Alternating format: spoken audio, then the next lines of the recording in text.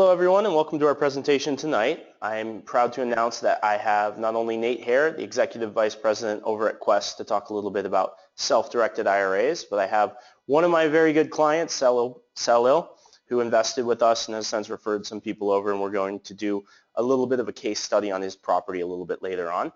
So without further ado, I'd like to introduce Nate.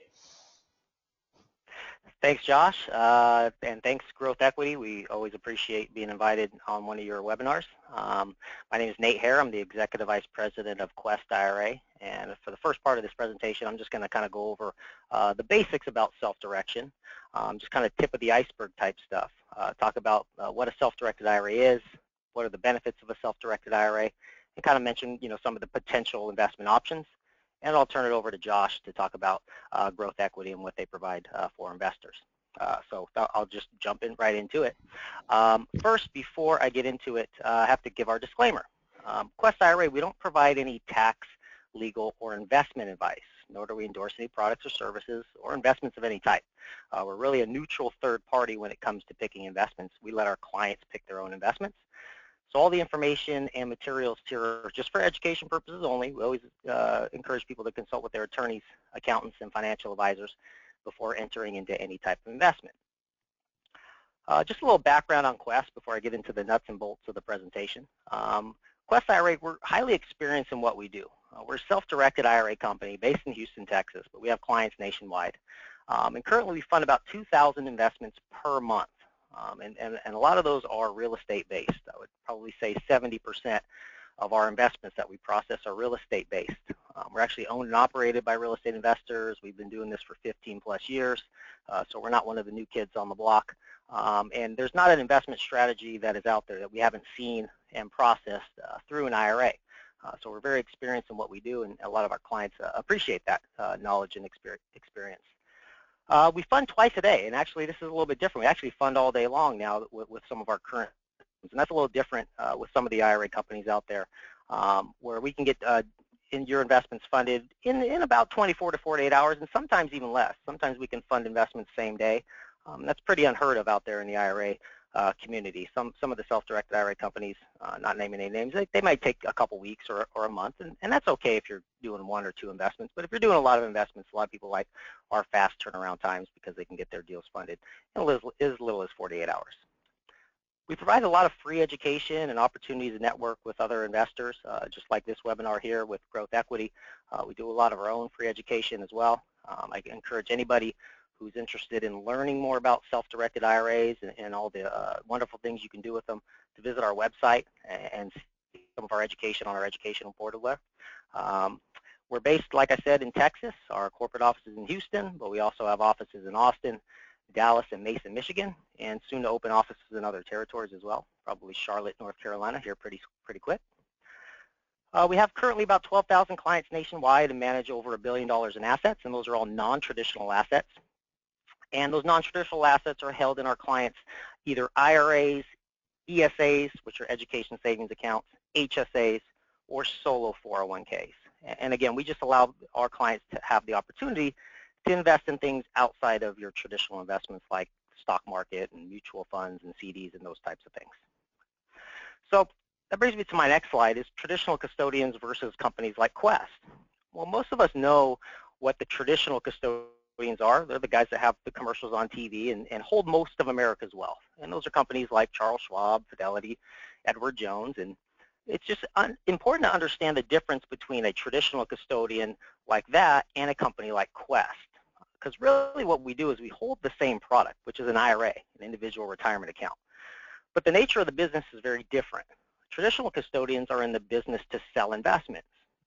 Doesn't make them bad guys, that's just what they do. They're in the business to sell investments. So if you have an IRA with a traditional custodian, they're only going to allow you to hold what they sell you. And that would be stocks, bonds, mutual funds, CDs, and those types of things. It's important to understand that there's other companies out there, and one of those is Quest, and there's some other companies that are self-directed companies that allow clients to hold investments in their retirement account other than those traditional investments that still the IRS allows. And it's important to understand that the IRS does not tell us what we can invest in with our IRAs. They only tell us what we can't invest in. And it's just two things. Your IRA can't buy life insurance contracts or collectibles, and that's really it. Anything else is fair game when it comes to an investment in your IRA. You just have to find a company that's willing to hold that investment that you're looking to purchase. So again, there's no difference in an IRA at Quest versus an IRA at Fidelity. It's just the nature of what we do as a business and the investments that we hold. Okay? And I always bring this slide up because it's important to understand when I talk about self-directed IRA, it's important to understand that self-directed is just a marketing term. And the reason why we use that marketing term is we feel our IRAs are truly self-directed because we don't invest it for the client. The client has to invest their IRA with us and has to pick their own investments. So that's why we call it a self-directed IRA. But there's other, say, traditional custodians out there like Vanguard and other companies that have a self-directed IRA.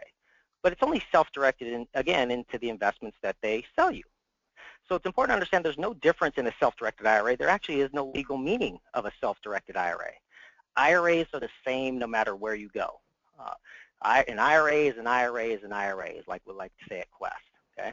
So an IRA at Fidelity is the same IRA you would have at Quest, except the account agreement is different. And like I said, an account agreement at Fidelity just allows you to invest in the things that you sell. An account agreement at Quest says we'll allow you to hold anything that the IRS allows, provided you pick the investment. Okay? And that's really the only difference when we talk about holding an IRA here and holding an IRA there. So what would be the benefits of having a, quote, self-directed IRA? Well, one of the benefits is just diversification. Diversification into all different types of investments. And most of you may have a financial advisor that tells you, well, you're well diversified. You have some of this stock, you have some energy stock, you have some oil and gas. But really, at the end of the day, that's still all your eggs in one basket, I would argue. You still have all your investments in traditional investments. Okay? And traditional investments can evaporate most of the time. Like I like to say, if you have your IRA invested in a stock, and that stock's with the company, and that company goes up, what are you left with as an investment? Well, you're left with nothing because that investment doesn't have any collateral to it. Okay, but that's what most people think how they should invest because that's all they're ever shown. That's all they're ever sold. Well, when you have the ability to self-direct your IRA, you get the ability to invest in non-traditional investments. And a lot of non-traditional investments are tangible investments, like real estate. You can throw gold and silver in there as well, but I like talking about real estate. Real estate doesn't evaporate like stocks do. And you could think about if you own a piece of real estate in an IRA, or personally, what's the worst thing that can happen to that piece of real estate? Can it just disappear from the earth? No, I mean, it can burn to the ground, but we have insurance that covers those losses because there's insurance companies that will insure tangible investments. If we've had a lot of flooding in Houston, there's flood insurance. Again, there's insurance that can cover your losses because the investments that you have are tangible. Okay? And they probably don't want me to tell you this, but we have a lot of clients that work at Edward Jones, that work at Charles Schwab, that work with Fidelity. And they call us all the time to open accounts with Quest because they understand the power of having tangible investments in their portfolio. Because at the end of the day, you don't want to put yourself at risk to lose everything. So it's always important, I think, to diversify and have some tangible investments in your portfolio and not everything in paper investments that have no collateral. And truthfully, real estate's the biggest segment of our economy. So I would say if you're not invested in some tangible real estate, you're probably missing a large boat there because that is the largest segment of our economy. The thing that we always got to think about, too, as investors or otherwise, is just taxes. And what IRAs in general allow you to do is grow your money either tax-deferred or completely tax-free. You always got to remember that your IRA is a separate entity from you altogether. Okay? Me and everybody else listening on this line is a taxpayer. We are a person that pays taxes. So any dollar that we make, the IRS is going to expect that we pay him 30 to 40% of our profits. So if you're a good investor and you're doing everything in your name, I would say you probably have to do a lot more deals to end up with the same bucket at retirement than the IRA investor that's using their IRA to grow some of their profits tax-deferred or tax-free. Because an IRA is not a person. Your IRA is actually a tax-exempt trust that you manage. You're the fiduciary of it. And IRAs were set up for the specific purpose to help Americans save for retirement. So that's the big benefit to having a IRA to house some of your investments because those profits either grow tax-deferred or completely tax-free. And not to mention, there's no capital gains tax in an IRA. So IRAs get definite tax benefits that we don't as individuals. So I think if you're not using an IRA to your benefit, you're probably going to end up giving too much money to Uncle Sam, and nobody wants to do that. The other thing that we like to talk about too, and this is just, I'm going to get a little bit cheesy on you guys for a little bit, but I think it's important to talk about this type of stuff. It's just the social implications of your investments, okay? And a lot of people on the line might be thinking, what is Nate talking about, social investing? Well, I'll tell you a quick story about our CEO, Nathan Long. Our CEO, Nathan Long, came to us about 7 years ago, but prior to working at Quest, he's doing very well for himself in the automotive industry. He was running ABC Nissans, one of the largest Nissan dealerships in the nation, and he was doing quite well for himself back then running ABC Nissan. And he was a single father, raising 2 kids, and he had some extra money for the first time in his life, and he thought, you know what, I'm going to be a smart investor. And at the time, he had a 401k with Fidelity, and that 401k had a mutual fund in it, and it was doing pretty well back then. So we decided, you know what, I got this extra money in my hand, and I see this mutual fund's doing pretty well. So I'm going to call Fidelity, and I'm going to educate myself as an investor. I'm going to find out the companies in this mutual fund, and I'm going to send more money to them because I want to, you know, invest for my retirement. So he picked up the phone, he called Fidelity, and he said, hey, Fidelity, can you tell me the list of the companies that this mutual fund has? And they said, sure, Mr. Long, we'll send you the prospectus. They sent him the prospectus, and he read it, and came to find out there's no list of the companies in the prospectus, obviously. It just tells about who gets paid commission, how they're going to dollar cost average, all these other things that he didn't understand. So he picked up the phone, he called Fidelity back, and he said, hey, Fidelity, I was really just trying to get a list of the companies that my mutual fund owned. And they said, well, it changes on a day-to-day basis. He said, look, guys, I'm not holding you to anything. Can you just tell me the list of the companies that I own today? So he said, sure, Mr. Long, we'll send you over the list. So they faxed him over that list of the companies that he owned in his mutual fund, and it struck chord in him because it was a life-changing event for him. He picked up that fax, and at the top of that list on the mutual funds, the companies that he owned was Bin Laden Construction. Bin Laden Construction, and Mr. Long's former military, and this was 3 months after 9/11. And this was an international growth fund that he was invested in. It disturbed him. This wasn't an investment that was in line with his political or ethical intentions. But I would argue that if you ask the average American to name you the companies in their mutual fund, most people could not do it.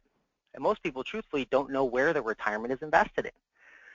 So you should always think about the social implications of your investing. And the thing that I like about a self-directed IRA is it allows you to pick your own investments. And a lot of times you can pick your own investments right in your own community, not international growth fund. You can decide to rehab property in your community, you know, buy rentals in your community, add value to your community.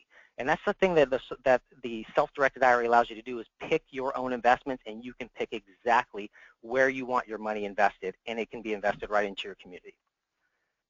But ultimately, what a self-directed IRA allows you to do is just take control of your retirement and invest in what you know best. Investment is a risk no matter what you invest in.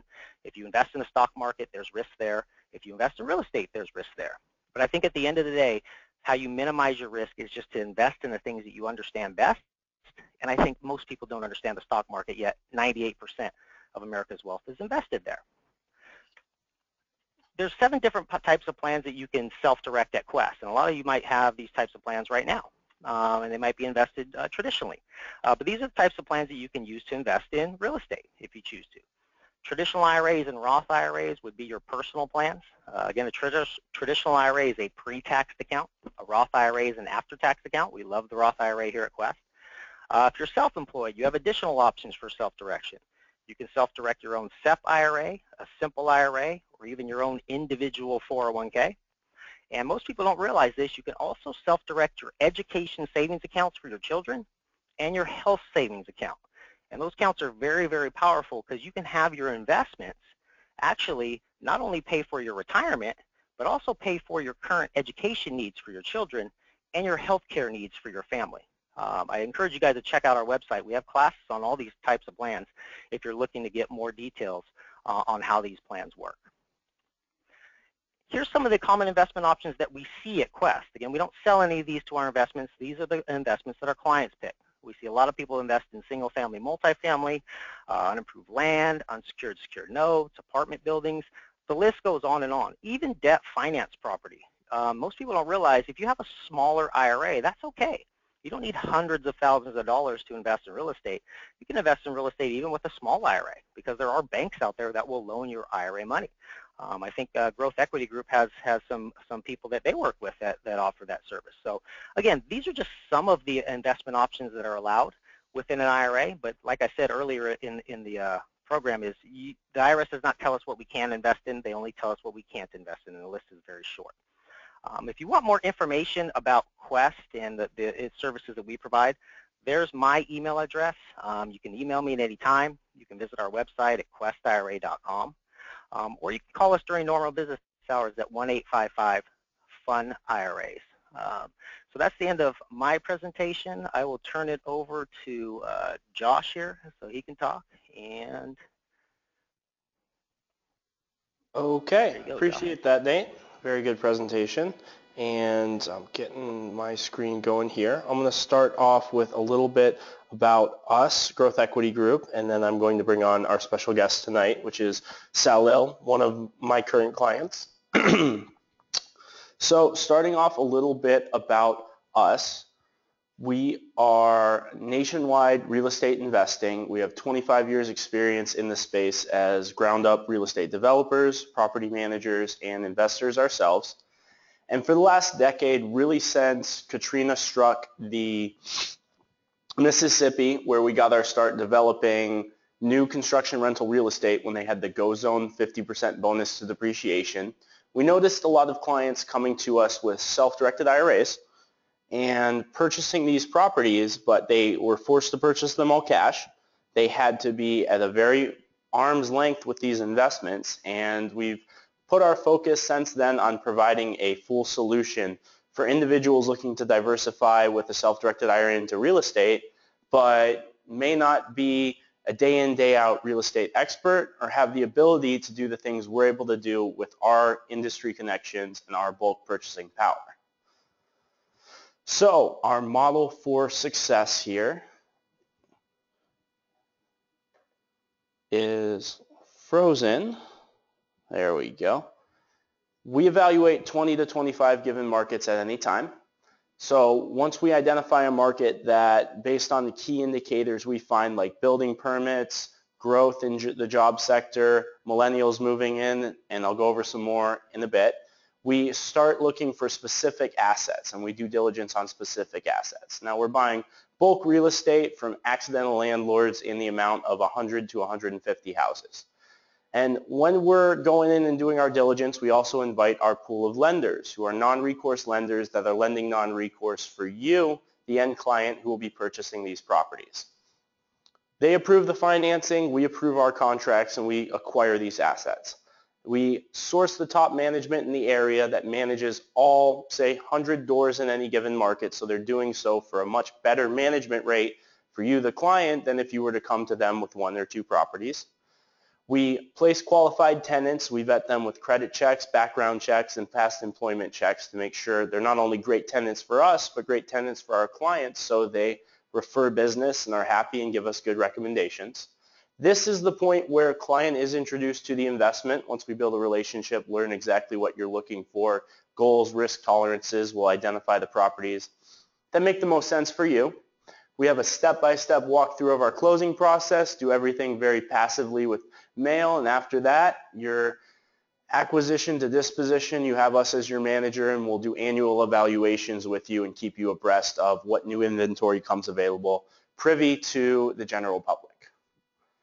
So we're here to be your evaluator, we're your manager, we're not your lender, but we source it, so all of our assets have pre-approved non-recourse financing, and we're your partner. We help you diversify your overall portfolio and take advantage of markets that will be very sexy but have yet to become sexy. So without further ado, I would like to introduce my client Salil. He invested with us early last year in the development we had in Virginia, and since has referred over quite a few friends and as well as his brother.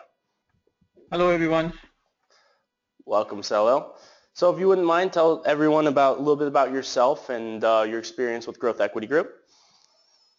Sure. So I live in California. I've been in IT industry for several years.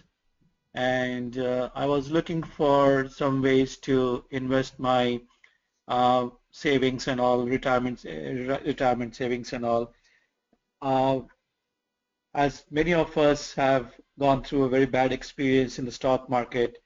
In fact, I'm still recovering from the carryover of the capital losses from the stock market. So after having burnt out completely from in that area, I was looking for other avenues where I could invest. And after doing a lot of research, I finally settled down on real estate investment. And that's when I was looking for somebody who can take the pressure off of me.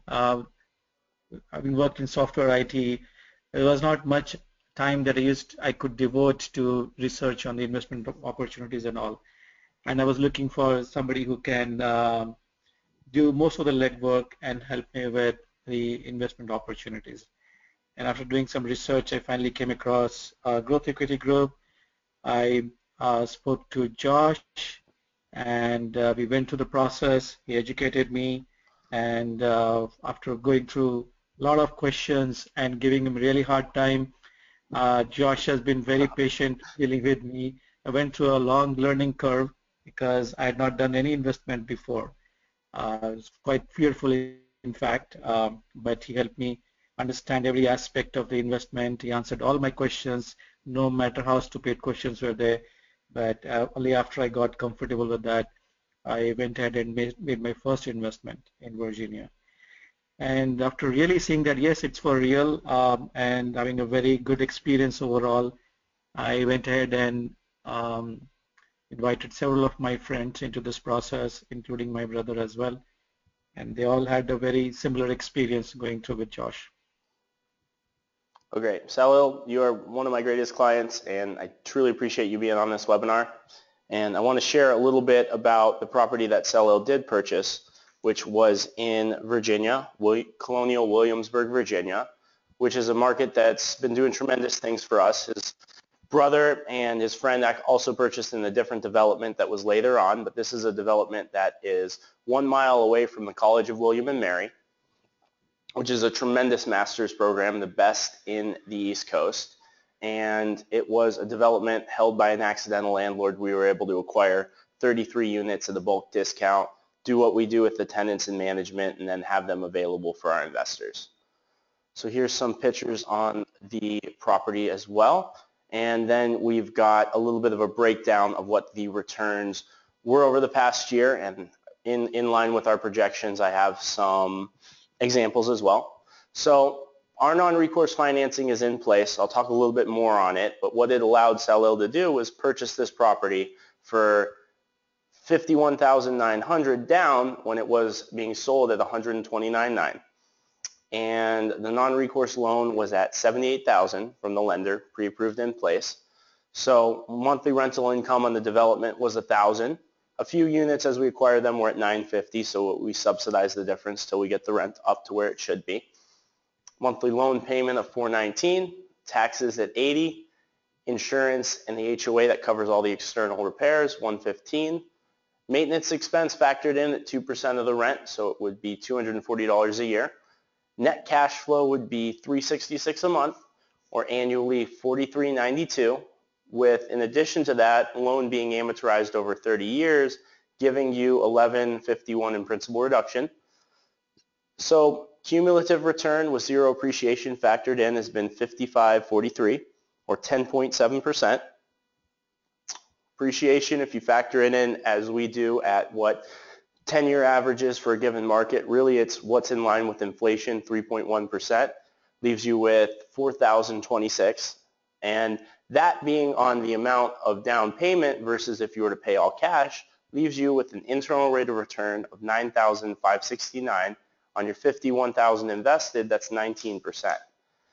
Now, what 9 out of 10 investors are doing is they're purchasing a property like this without any cash. So if you were to go through this same scenario, you wouldn't have a mortgage payment, but you would be investing $78,000 more, leaving you with a return on investment with no appreciation of $9,420, which is only 7.2% of your invested amount.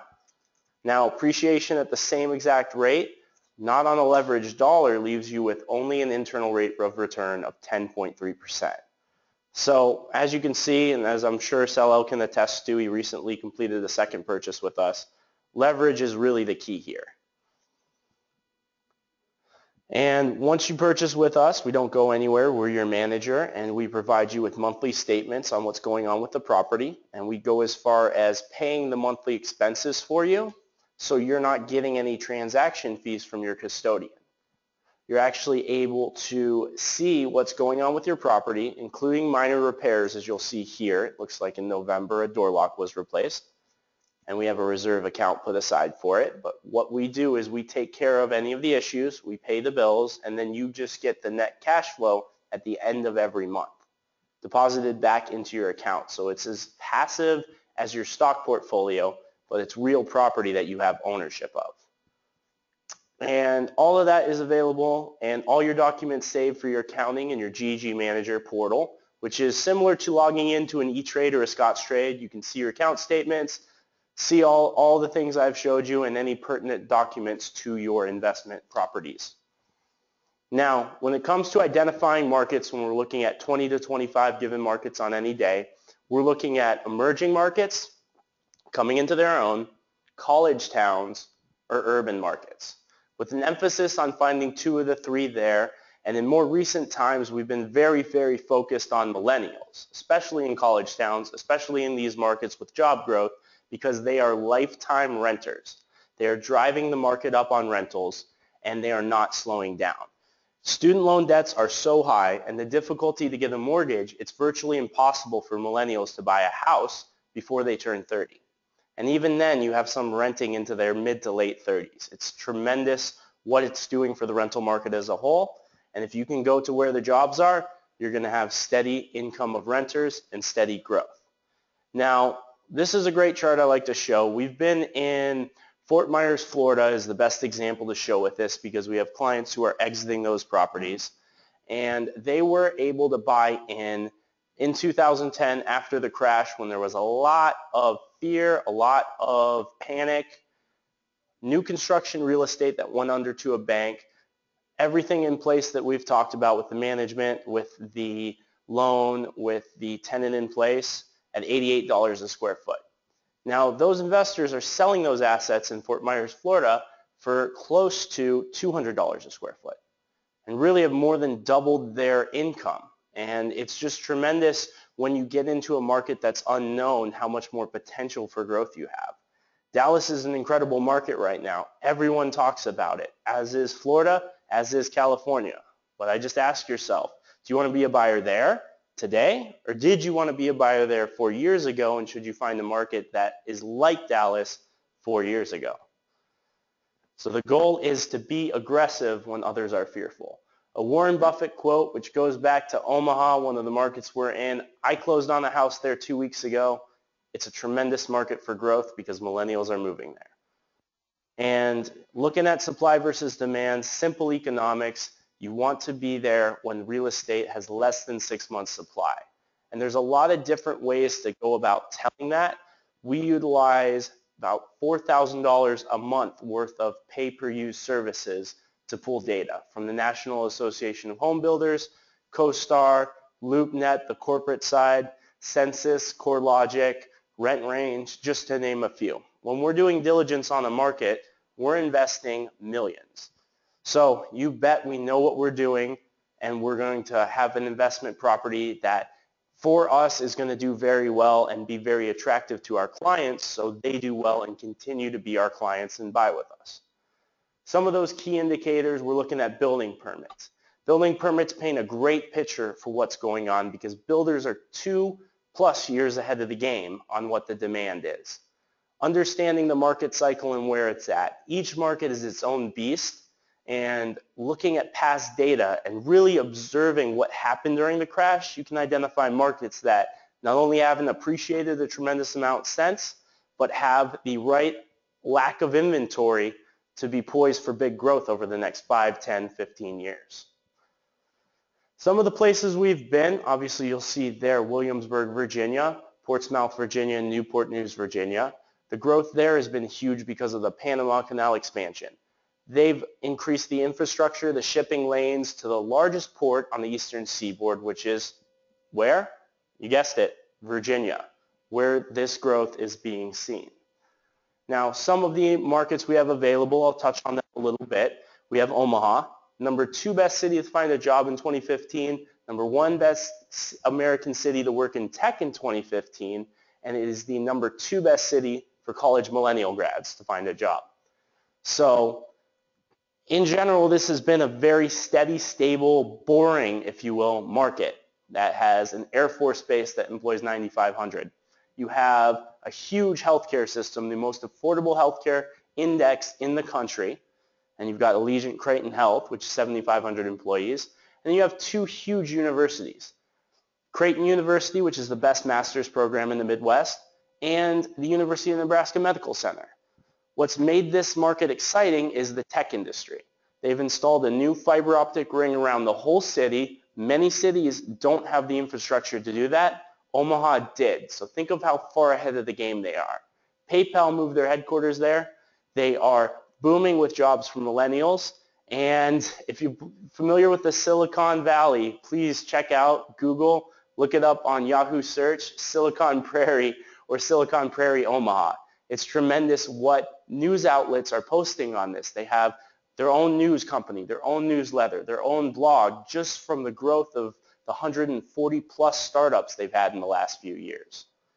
And that tech in the Midwest has circled over to Chicago as well, our own backyard. But what's different about Chicago than Omaha is Chicago in the city is extremely expensive to live. And towers are going up every day, apartments that are $2,400, $2,500 a month rent. What is it doing? It's pushing out the families, pushing them out to the suburbs. And what is the most affordable suburbs are the southwest suburbs of Chicago.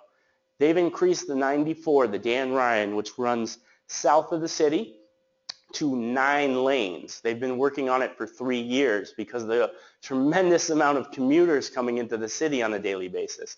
Because they can't raise their families there, they're pushing these millennials out, these late 20s, early 30s into the suburbs to raise their families where they're renting. And you can see it if you Google it, what's going on from the articles, how millennials and boomers are the key to what's growing here in Chicago. And our latest acquisition, which actually is in Texas, Lubbock, Texas, which is an interesting town. It's the largest city in western Texas, might not be the first one to pop up, but it's very similar to how Austin was in the late 80s. You've got a huge college there, Texas Tech, growing extremely fast. But what's really different about Lubbock is it's got 2 things going for it. First of all, it's got the largest healthcare index from Phoenix all the way to Dallas. And then it's a market that's very stable and not dependent on oil. It actually benefits from oil prices being down because all of the execs making $100,000 in Midland, Texas, not too far away, when the oil jobs dry up, they move back to Lubbock and rent because they're going to have a job. And the impact on students alone, there's roughly 2,000 new students a year at Texas Tech. And for every 1,000, that leads to over 100 new jobs created in this market, 2.67 million in household income, and 9.8 million in output. So it's really tremendous. The infrastructure actually has room for a second ring around the city. They're working on it already, and that's just going to add more and more growth to this city here. Now, as we talked about back in 2007 when we really started focusing on the IRA, biggest piece missing was the leverage.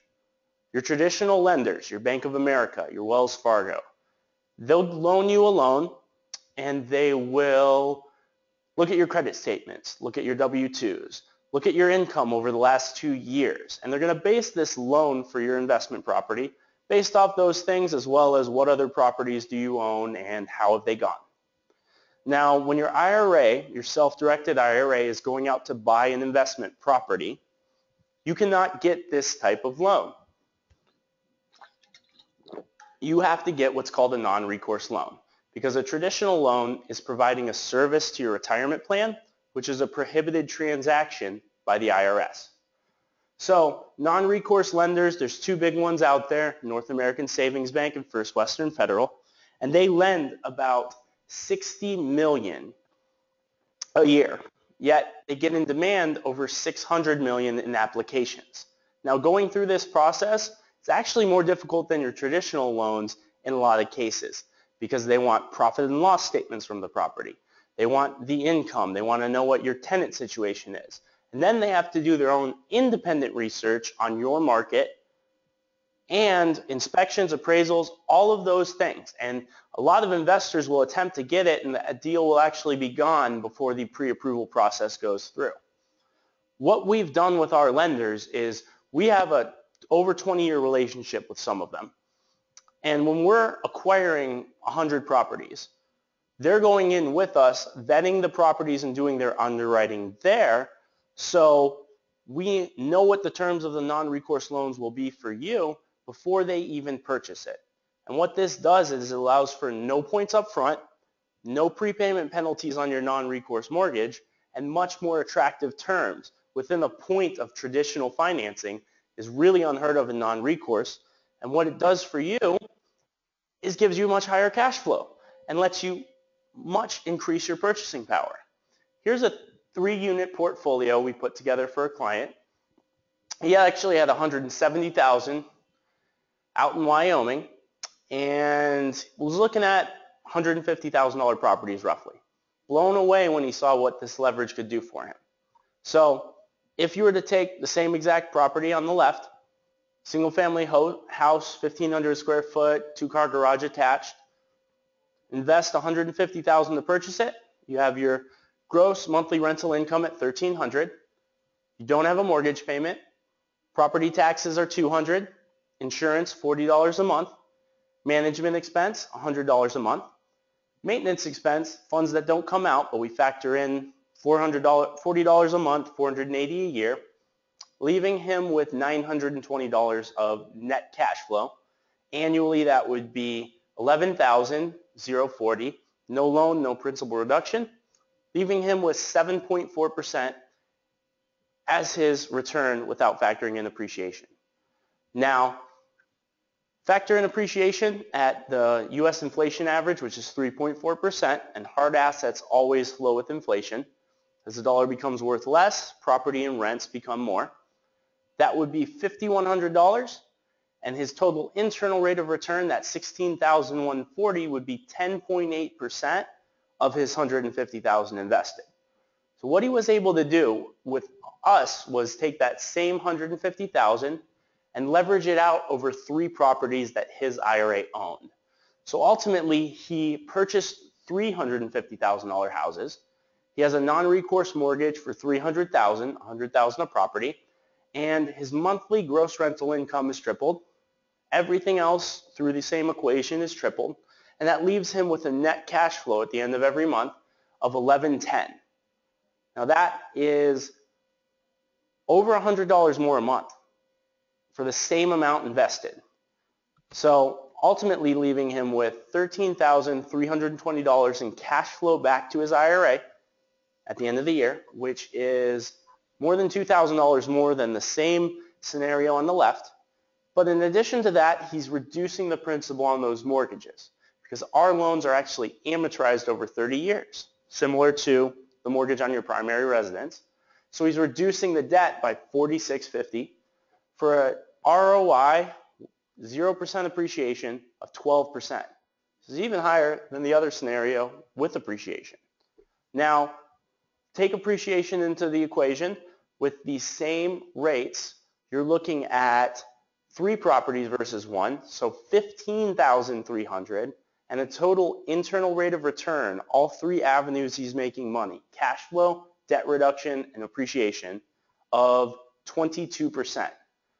So it's really night and day what leverage will help you with and won't help you with, and why it's so important in the real estate transaction with the IRA.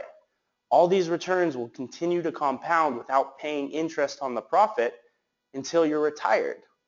And what my clients are doing here is taking that cash flow at the end of the year and applying it to a principal on the mortgage, usually the smallest mortgage first, and let them domino and pay themselves off, with the ultimate intention of having these assets free and clear come retirement With no mortgage payment, in this scenario, that would be an extra $1,650 a month in cash flow. Now, a few of the houses in our portfolio, just to give you an example of what we're working with. We're looking for typically B-class properties, single-family homes. We also do some multi-family homes. Condos, townhouses are great diversifications as well, and we want our clients here to have a little bit of everything. So they're not only diversified away from stocks, but well diversified into real estate.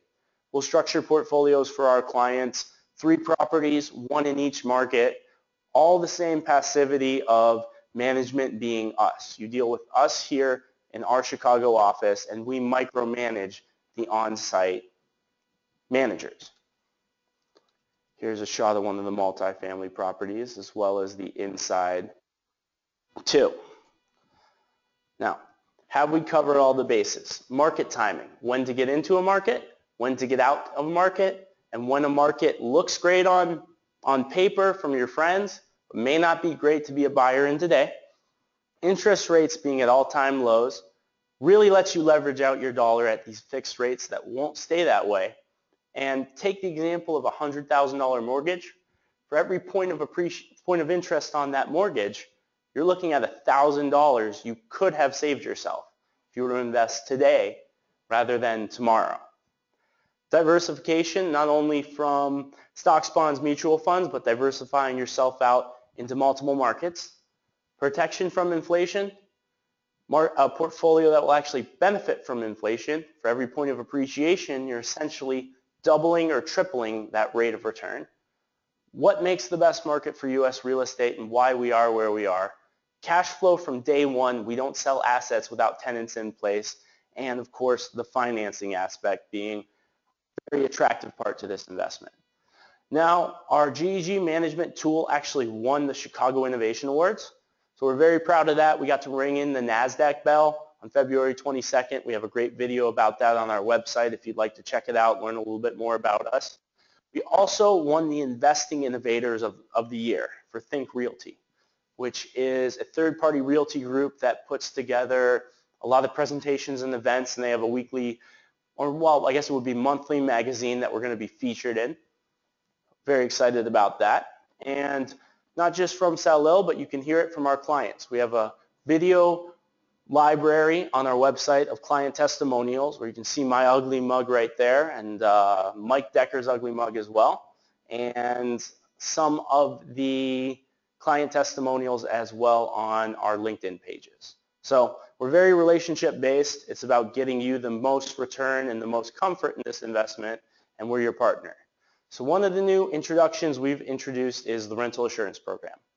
Now this is essentially vacancy protection for your first 12 months. If your property goes vacant for whatever reason, if your tenant doesn't pay rent, we're putting our money where our mouth is and we're covering your rental income so you have a good cushion to get started off with on the right foot. And we have additional education, ebooks on our website, growthequitygroup.com, that you can download, check out.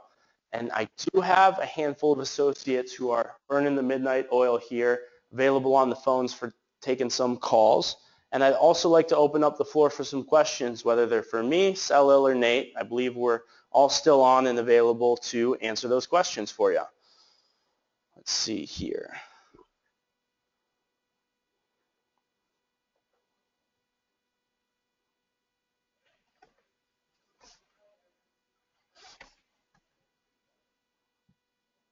Josh, one thing I wanted to add is that not only working with you, it was great, but even the support was awesome. After I took over the property, your support team was very responsive. Anytime I had any question, immediately they addressed that. Thanks, hello. I appreciate the addition to the webinar, and that makes me happy to know that our boys upstairs are doing their jobs. Good. Mm-hmm. So thank you, and we're glad you're part of our team here. All right, looks like I got a few coming in. What pre-approval steps are there for me to get this non-recourse mortgage? There's actually none.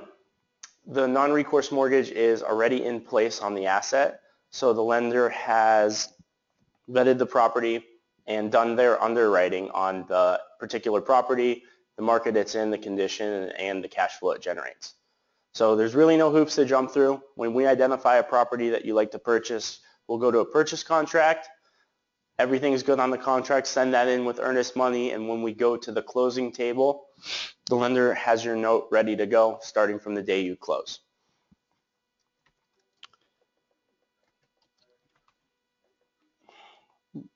This presentation is available for download. We will have it converted over tomorrow and emailed out to the list of attendees so you can review it at your leisure. Can I split this property with my wife?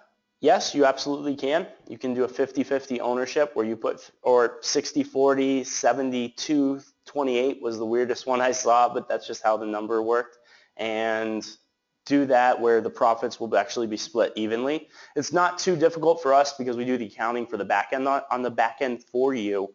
So when we get your net cash flow of say $500, we send $250 to one account and $250 to the other account.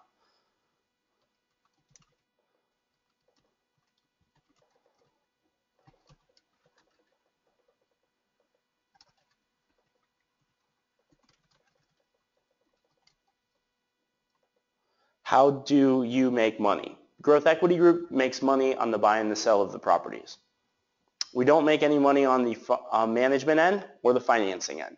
The on-site manager collects that fee for the work they do, and we have salaried employees in-house that micromanage them. It's all part of the relationship, but we obviously are making money when we sell our properties to you.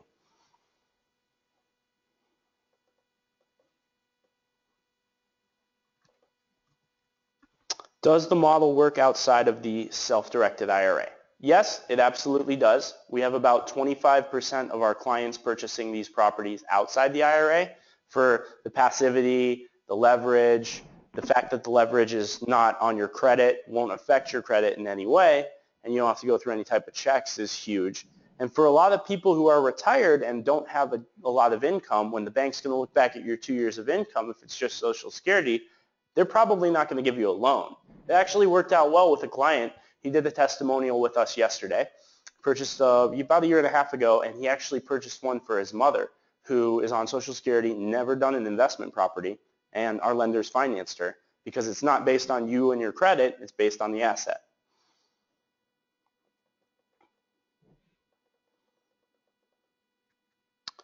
Typical investment, it can vary. I would say the typical investor is doing about $100,000 invested with us and buying roughly $250,000 to $300,000 worth of real estate. But it depends on your situation. We had a client who had just retired, just researching what to do with his 401k, and he bought 10 properties with us. So it all kind of depends on what you're looking to do. If you're comparing it to 2 or 3% that's been stuck in the 401k and you just switch jobs, it might make a lot more sense to invest more here than less.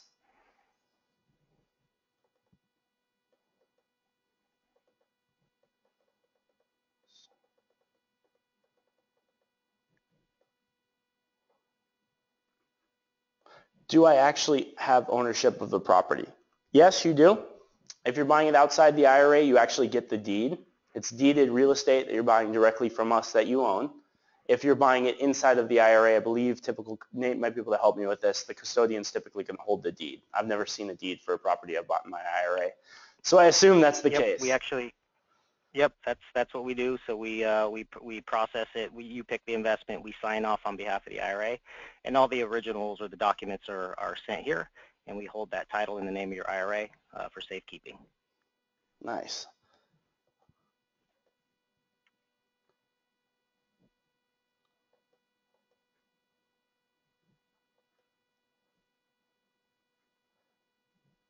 You talked about timing of markets. What do you do when you hold in a market in a downturn cycle? How do you assist your clients in exiting those? Have you encountered this scenario yet? Nope, we've never encountered a scenario where our properties were in a downturn cycle. But devil's advocate, if that were to happen, say you bought a $100,000 property, market depreciates, even worst case scenario, 15%, and it's worth $85,000. I would advise my clients, as I would do myself as an investor, to not sell. I don't go into this investment with exit in mind, really. I want these assets to pay themselves off. If the market takes off like crazy, like Dallas has done over the last few years, I'd say sell. Or Florida in the scenario of 2010 to today, 2016. But if the market's down, you still have a tenant in there paying cash. And the markets we invest in have a lot of securities because we're looking for markets that have tons of job creation. And like a case like Virginia, you actually have jobs that are government contracted jobs to Huntington Ingalls, their largest employer, to build aircraft carriers that they've paid for up front because we're in a tremendous amount of debt and the government pays way too much money for things. But bottom line is those ships won't be completed until 2025. So that means steady jobs there and steady renters. So no real need to sell if that scenario were to happen. And that's a big difference from this in stocks. Is stocks, your position's down, you really lost money. You have $100,000 worth of stock, it goes to $85,000. It's not like that stock's paying you rent. And you have to wonder, is it going to go back up? Is it going to falter more? Real estate is very cyclical. It's very predictable. If you're looking at this over a 20-year period versus 20 years of stocks, you make a lot more money just on appreciation without even factoring in cash flow.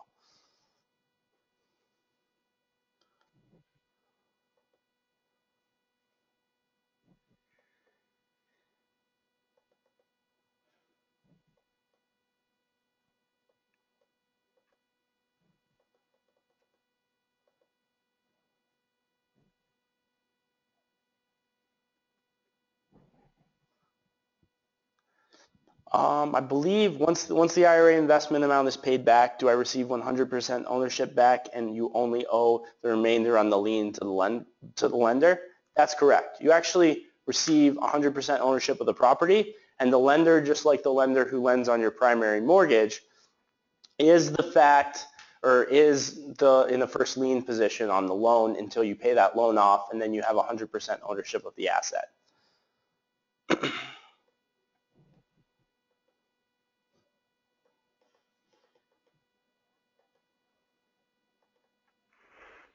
Okay, I don't see any other questions, so I want to thank everybody for joining and logging on. Appreciate you taking the time to educate yourself about us, our strategy, and self-direction.